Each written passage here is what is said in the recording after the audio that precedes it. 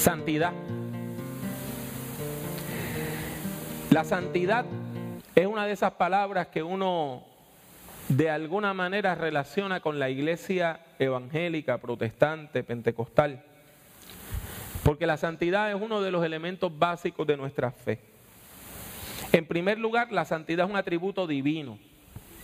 No es algo humano. Dios es quien es santo. Pero ese atributo divino se tiene que manifestar en la vida de todos y cada uno de los creyentes. Es un elemento crucial de la vida espiritual. Porque Hebreos 12:14 nos dice que sin santidad nadie verá al Señor. Es importante entonces que la iglesia explore el tema de la santidad y que hablemos sobre este tema, porque es un punto importante de la teología bíblica, pero más que eso, no queremos hablar de la santidad en términos teóricos, queremos hablar de la santidad en términos prácticos. Santidad quiere decir vivir de manera agradable al Señor. Dios nos llama a demostrar nuestro compromiso de fe por medio de una vida en santidad. Se lo repito, porque esta es mi idea central. Dios nos llama a demostrar nuestro compromiso de fe por medio de una vida en santidad. Ahora, muchos de ustedes me preguntarán, pastor, ¿y cómo se define eso de la santidad? Eso es importante porque algunos de nosotros tenemos familiares que se han criado en iglesias, o algunos de nosotros quizás nos criamos en iglesias donde santidad quería decir no hagas esto, no hagas lo otro, no hagas esto, no hagas lo otro, no vayas allí, no vayas allá, no hables con aquel, no hables con aquello. ¿Es eso santidad? Pues mire, mi hermano, no. La santidad no es solamente una prohibición. La santidad se puede definir de manera positiva o negativa. En su sentido positivo, santidad es comunión con Dios. Santidad es comunión con el amor de Dios. Santidad es comunión con la bondad y la gracia de Dios. Primeramente, santidad es compromiso con Dios. Pero entonces, en su aspecto negativo, si usted está comprometido con el Dios de la vida, pues entonces santidad es separación del pecado y de la maldad. Esto es bien sencillo. Usted no puede estar en polos opuestos a la misma vez. ¿Verdad que no? Usted no puede estar en polos opuestos a la misma vez. Usted o está en el norte o está en el sur. No puede estar en el norte y en el sur a la misma vez. Pues mire, el pecado se opone a la santidad. Y usted no puede vivir en santidad y vivir en pecado a la misma vez. Sería tan tonto como decir que yo estoy a la misma vez en San Juan y en Ponce, en Mayagüez y en Fajardo, en el polo norte y en el polo sur. Es imposible estar en polos opuestos a la misma vez. En el Antiguo Testamento, la palabra que se traduce como santo es la palabra Kodesh. Kodesh. Y esa palabra se deriva de una raíz bien extraña. Cortar o separar. Y usted dirá, ¿pero qué tiene que ver la santidad con cortar? Pues mire, tiene que ver mucho. Porque lo santo está separado del mal. Lo santo está cortado del mal. Para vivir en santidad, usted tiene que cortar muchas relaciones negativas. Para vivir en santidad, usted tiene que separarse de aquellas cosas que le puedan alejar del Dios vivo. Para vivir en santidad hay que alejarse de las fuentes del mal. Hay que alejarse del pecado y hay que alejarse de la muerte. Y hay cosas que usted tiene que cortar, ¿me entiende? Cortar. Déjeme explicárselo de otra manera. Hace muchos años yo aprendí lo siguiente.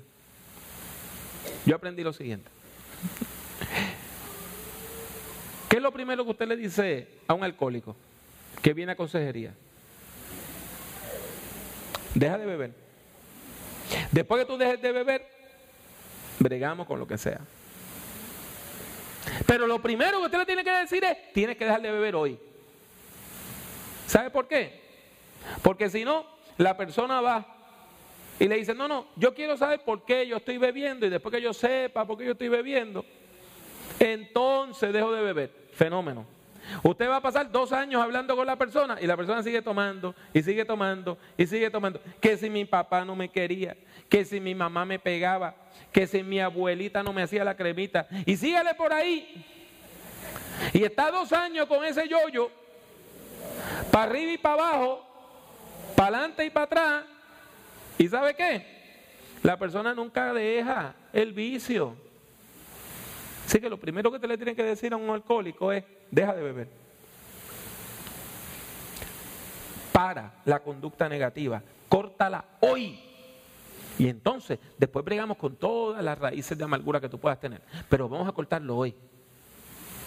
Hoy. Pues mire, por eso es que esa palabra cortar o separar es la raíz de la palabra para santidad en hebreo. Mire, del mismo modo, es importante que usted y yo entendamos que para vivir en santidad es necesario acercarse a Dios, porque Dios es la fuente de la santidad. Si usted tiene un aparato eléctrico y usted quiere que funcione, ¿qué usted hace? ¿Dónde lo enchufa? ¿En un charco de agua? ¿En un bloque? No, en un tomacorriente, porque el tomacorriente es lo que le da acceso a la electricidad. Pues si usted quiere santidad, usted se tiene que conectar con la fuente de la santidad. ¿Y sabe por qué nos podemos relacionar con Dios? Porque ese Dios inaccesible se ha hecho accesible, se ha revelado, ha decidido relacionarse con nosotros. Y nos transmite su santidad, nos capacita, nos ayuda, nos da fuerza para que nos podamos alejar de todas las ideas y de todas las prácticas que quieran destruirnos a nosotros y a las personas que amamos. Porque mire, el pecado destruye. El pecado mata. El pecado acaba con las relaciones. La persona que está en pecado se destruye ella misma y destruye a los seres que ama. Eso es lo malo del pecado, que los seres humanos edifican una vida y después que edifican una vida ellos mismos la destruyen. Un hombre está enamorado de una mujer, está loco por ella, hace cualquier cosa por ella y después que está con ella, después que se casa con ella, le engaña. Tiene un hijo por el matrimonio, tira el matrimonio al zafacón. Y después viene llorando, muchas veces borracho. Bendito, perdóname porque yo no quería. Bueno, sí, pero ya me heriste, ya me hiciste daño, ya me enseñaste a desconfiar de ti. ¿Cómo tú quieres que yo ahora? Pues mire, es importante que nosotros comprendamos que el pecado mata. La santidad edifica. Amén. Y que nosotros queremos alejarnos del pecado porque Dios quiere edificarnos y construirnos, no destruirnos. Ahora bien, la santidad divina puede infundir temor. Dios es amor, pero también es fuego consumidor, como dice Hebreos 12:29. En el Antiguo Testamento vemos unas imágenes de Dios que son terribles, donde Dios muestra su poder asombroso. Hasta el mismísimo Moisés lo piensa 2 veces cuando tiene la oportunidad de ver a Dios cara a cara. Y la gente que tocaban los elementos sagrados, hubo gente que tocaban el arca del pacto, ¡pap!, caían muertos al piso. Porque el poder de Dios es grande y con Dios no se juega. Y por eso a Dios hay que tenerle respeto y hay que tenerle temor reverente. Usted se para en este púlpito a ministrar, a cantar o a predicar. Más vale que usted sepa lo que está haciendo. La Biblia dice que aun cuando usted toma la cena del Señor, si usted la toma indignamente, juicio come para usted. Con Dios no se juega. Usted puede engañar al pastor, usted no puede engañar al Señor. Usted puede engañar a la pastora, no puede engañar al Señor. Por lo tanto, es importante que nosotros entendamos, cuando la Biblia dice que algo se santifica, es que algo tiene que ser apartado para Dios. Amén. Apartado para Dios, apartado para su uso exclusivo para Dios. Y tanto seres humanos como cosas, objetos, se consagran a Dios, se separan del mal y se dedican a vivir en santidad. La segunda pregunta es, ¿y cómo se cultiva la santidad? Le voy a decir que la consagración a Dios requiere purificación. Tanto los objetos como las personas que se consagran a Dios deben ser purificadas, se deben lavar de toda impureza. Dios no acepta ofrendas impuras. Y Dios tampoco acepta personas que se quieren hacer pasar como los santitos, pero su vida está llena de podredumbre. ¿Sabe cómo Jesús le llamó a ese tipo de personas? Sepulcro blanqueado. Por fuera están pintaditos y lindos. Y por dentro, lo que hay es podredumbre. Mire, Dios no quiere su dinero. Hay personas que quieren ofrendar para lavarse la conciencia. Y vienen con miles de dólares. ¿Por qué? Porque están viviendo en pecado, porque están trabajando en un punto, porque están bregando con la droga, porque están bregando con... Entonces vienen a ofrendar. No piense que esa ofrenda es agradable a Dios. Dios no le importa su prestigio, su fama. Usted puede tener mucho prestigio y mucha fama, pero si usted deshonra el púlpito con su presencia, porque tiene una vida escondida de pecado, Dios rechaza lo impuro. En el caso de los seres humanos, eso quiere decir que usted y yo tenemos que hacer esfuerzos claros, deliberados y sostenidos. Se lo voy a repetir. Claros, deliberados y sostenidos. Se lo voy a repetir. Claros, deliberados y sostenidos para apartarnos del pecado y de la maldad. Con el pecado no se juega. Como usted no juega con candela. Mientras más nos separamos de la maldad, más nos acercamos a la bondad. Mientras más nos alejamos de la impureza, más nos acercamos a la pureza. Mientras más nos alejamos del pecado, más nos acercamos a la santidad. Jesús de Nazaret es el mejor ejemplo. ¿Por qué? Jesús nos da el mejor ejemplo de santidad porque su compromiso con Dios era total. Su compromiso era sincero, era directo. Cuando Satanás lo tienta y le dice, te voy a dar fama y fortuna, te voy a dar la adoración de la gente, te voy a dar los grandes reinos, él dice, no voy a tentar al Señor. No importa lo que tú me ofrezcas, mi compromiso con Dios no está en venta. Nosotros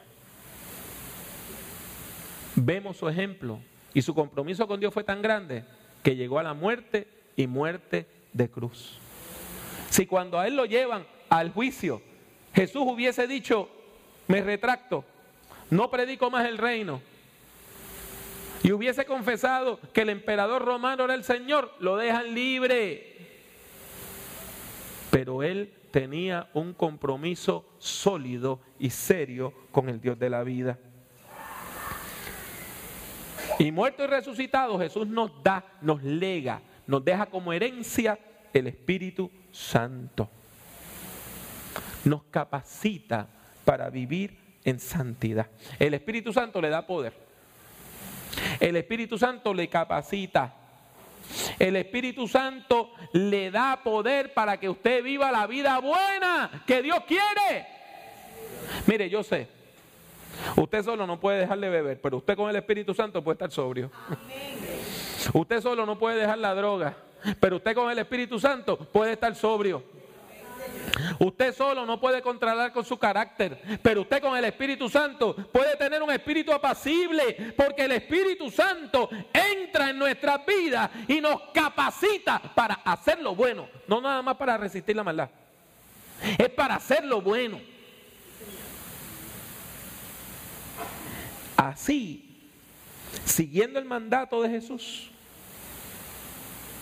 en el poder del Espíritu Santo, es que nosotros leemos 2 Corintios 7:1, que fue el versículo que leímos al principio. Así que, amados, amadas, puesto que tenemos tales promesas de parte de Dios, limpiémonos de toda contaminación, de carne y de espíritu, perfeccionando la santidad en el temor de Dios. Limpiémonos. Y santifiquémonos en el nombre de Jesucristo. Ahora, tercera pregunta. ¿Y cómo se sostiene la vida de santidad?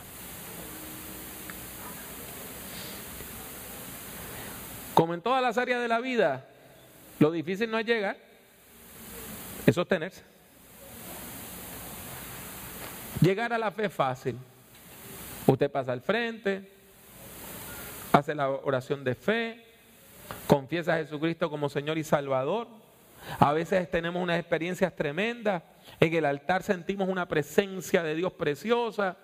Lloramos, nos sentimos renovados. Salimos de aquí con la batería llena y volvemos a la misma casa de la cual salimos por la mañana. A los mismos problemas con los cuales salimos por la mañana. Y entonces, toda esa peposidad que usted lleva del culto para su casa, como que se le baja, ¿verdad? Pues mire,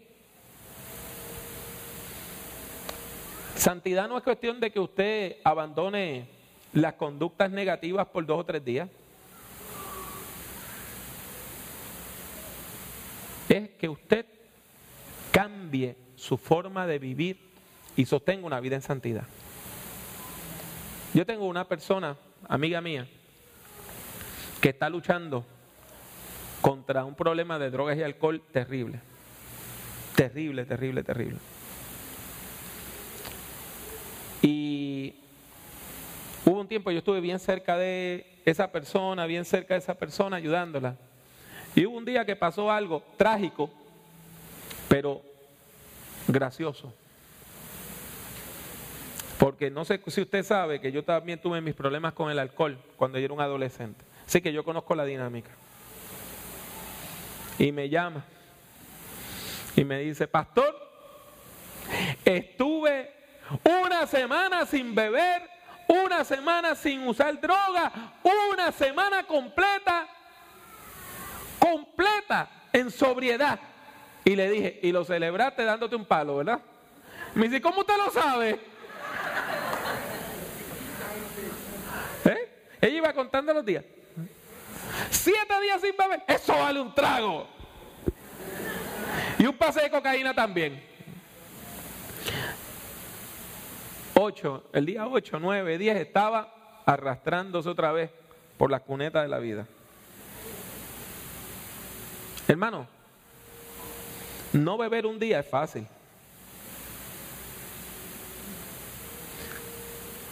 No beber hoy y que ese hoy sea eterno. No bebí ayer, amén. Hoy no voy a beber. Y mañana no ha llegado, así que me ocupo de hoy. Entonces usted puede estar años sobrio. ¿Cómo usted logra eso? Hebreos 2:1 nos amonesta diciendo: por tanto es necesario que con más diligencia atendamos las cosas que hemos oído, no sea que nos deslicemos. Nosotros vivimos aquí cerca de la playa, ¿verdad? Aunque la mayor parte de nosotros la visita muy poco. Pues la imagen es marítima. El verbo griego es el verbo pararuomen. Y eso lo que quiere decir es irse a la deriva. Como cuando un barquito no lo amarran, no tiene ancla, y la resaca lo empieza a llevar y llevar y llevar. Y usted dirá, bueno, pero eso es lo que se mueve, es un poquito, ¿de veras? ¿Usted no vio la noticia esta semana? Esta semana las noticias dijeron lo siguiente: que un barco que estaba en Japón, cuando ocurrió el tsunami el año pasado, apareció en aguas canadienses esta semana. Pues se fue a la deriva. A la deriva. Y llegó de un continente a otro, cruzando todo el mar Pacífico. Ese es el problema de deslizarse. Que empieza bien poquitito. Así, facilito. Ah, si estoy cerquita todavía. Me alejé un poquito, pero estoy cerquita. Eso se resuelve. Y así es que el pecado nos destruye, con sutileza. Con sutileza. Con sutileza. De a poquito. Mire, pocas personas pasan de una vida en santidad a ¡bum!, caer arrastrados en el pecado en 5 minutos. Usted se va deslizando. El deterioro es paulatino. Usted va quitando su vista de la meta y la pone en otra cosa. Vuelve a la meta y la pone en otra cosa. Y vuelve a la meta y la pone en otra cosa. Y llega un momento que usted ve la meta muy poquito y ya tiene su vista en otra cosa. Finalmente, jamás vuelve a ver nuestra meta, que es la vida de fe en Cristo Jesús. La vida de santidad en Cristo Jesús. Mire, todo comienza de manera sutil. La borrachera empieza con un solo trago. Para un alcohólico,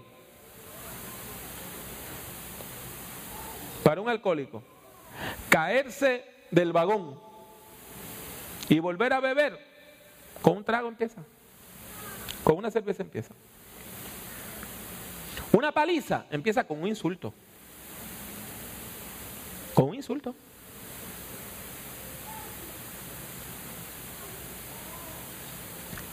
Un adulterio empieza con un coqueteo.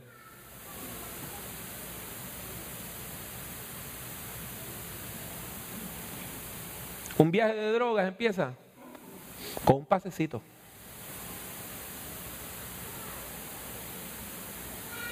Y una vida de corrupción empieza con un peso que usted se robó.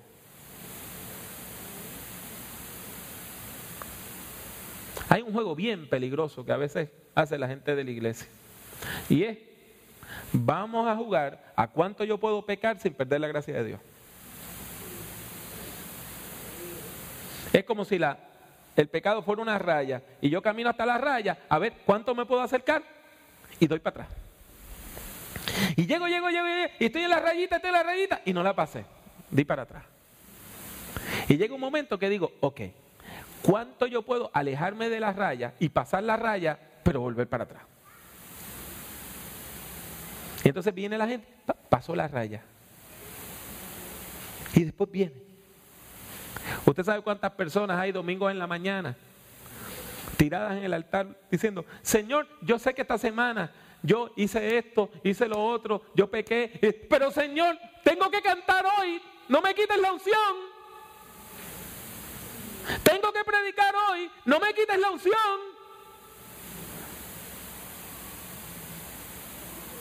Ese juego usted lo va a perder.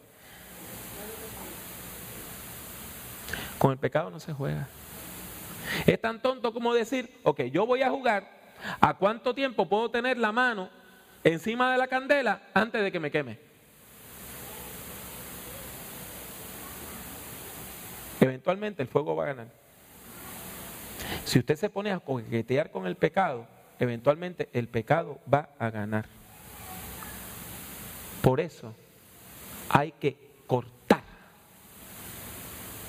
hay que separarse de aquellas cosas que nos hacen daño. Mis buenos hermanos, mis buenas hermanas, Dios nos llama a vivir en santidad y en amor. ¿Cuántos dicen amén? Amén. Dios nos llama a abandonar una vida de pecado y de corrupción. ¿Cuántos dicen amén? Amén. Y Dios nos llama a perseverar en la fe de Jesucristo. Yo sé que muchos de ustedes están reaccionando con frustración ante mis palabras. ¿Cómo se logra eso, pastor? Usted solo no puede. Usted necesita la capacitación del Espíritu Santo de Dios. Cuando usted recibe ese poder del Espíritu, entonces desarrolla la disciplina.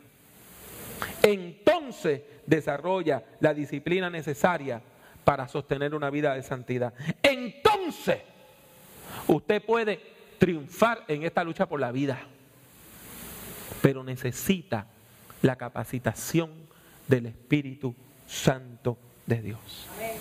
La enseñanza apostólica que nos proviene de 2 Corintios 7:1 dice: así que amados, amadas, puesto que tenemos tales promesas tan grandes, limpiémonos de toda contaminación, de carne y de espíritu, perfeccionando la santidad en el temor del Señor.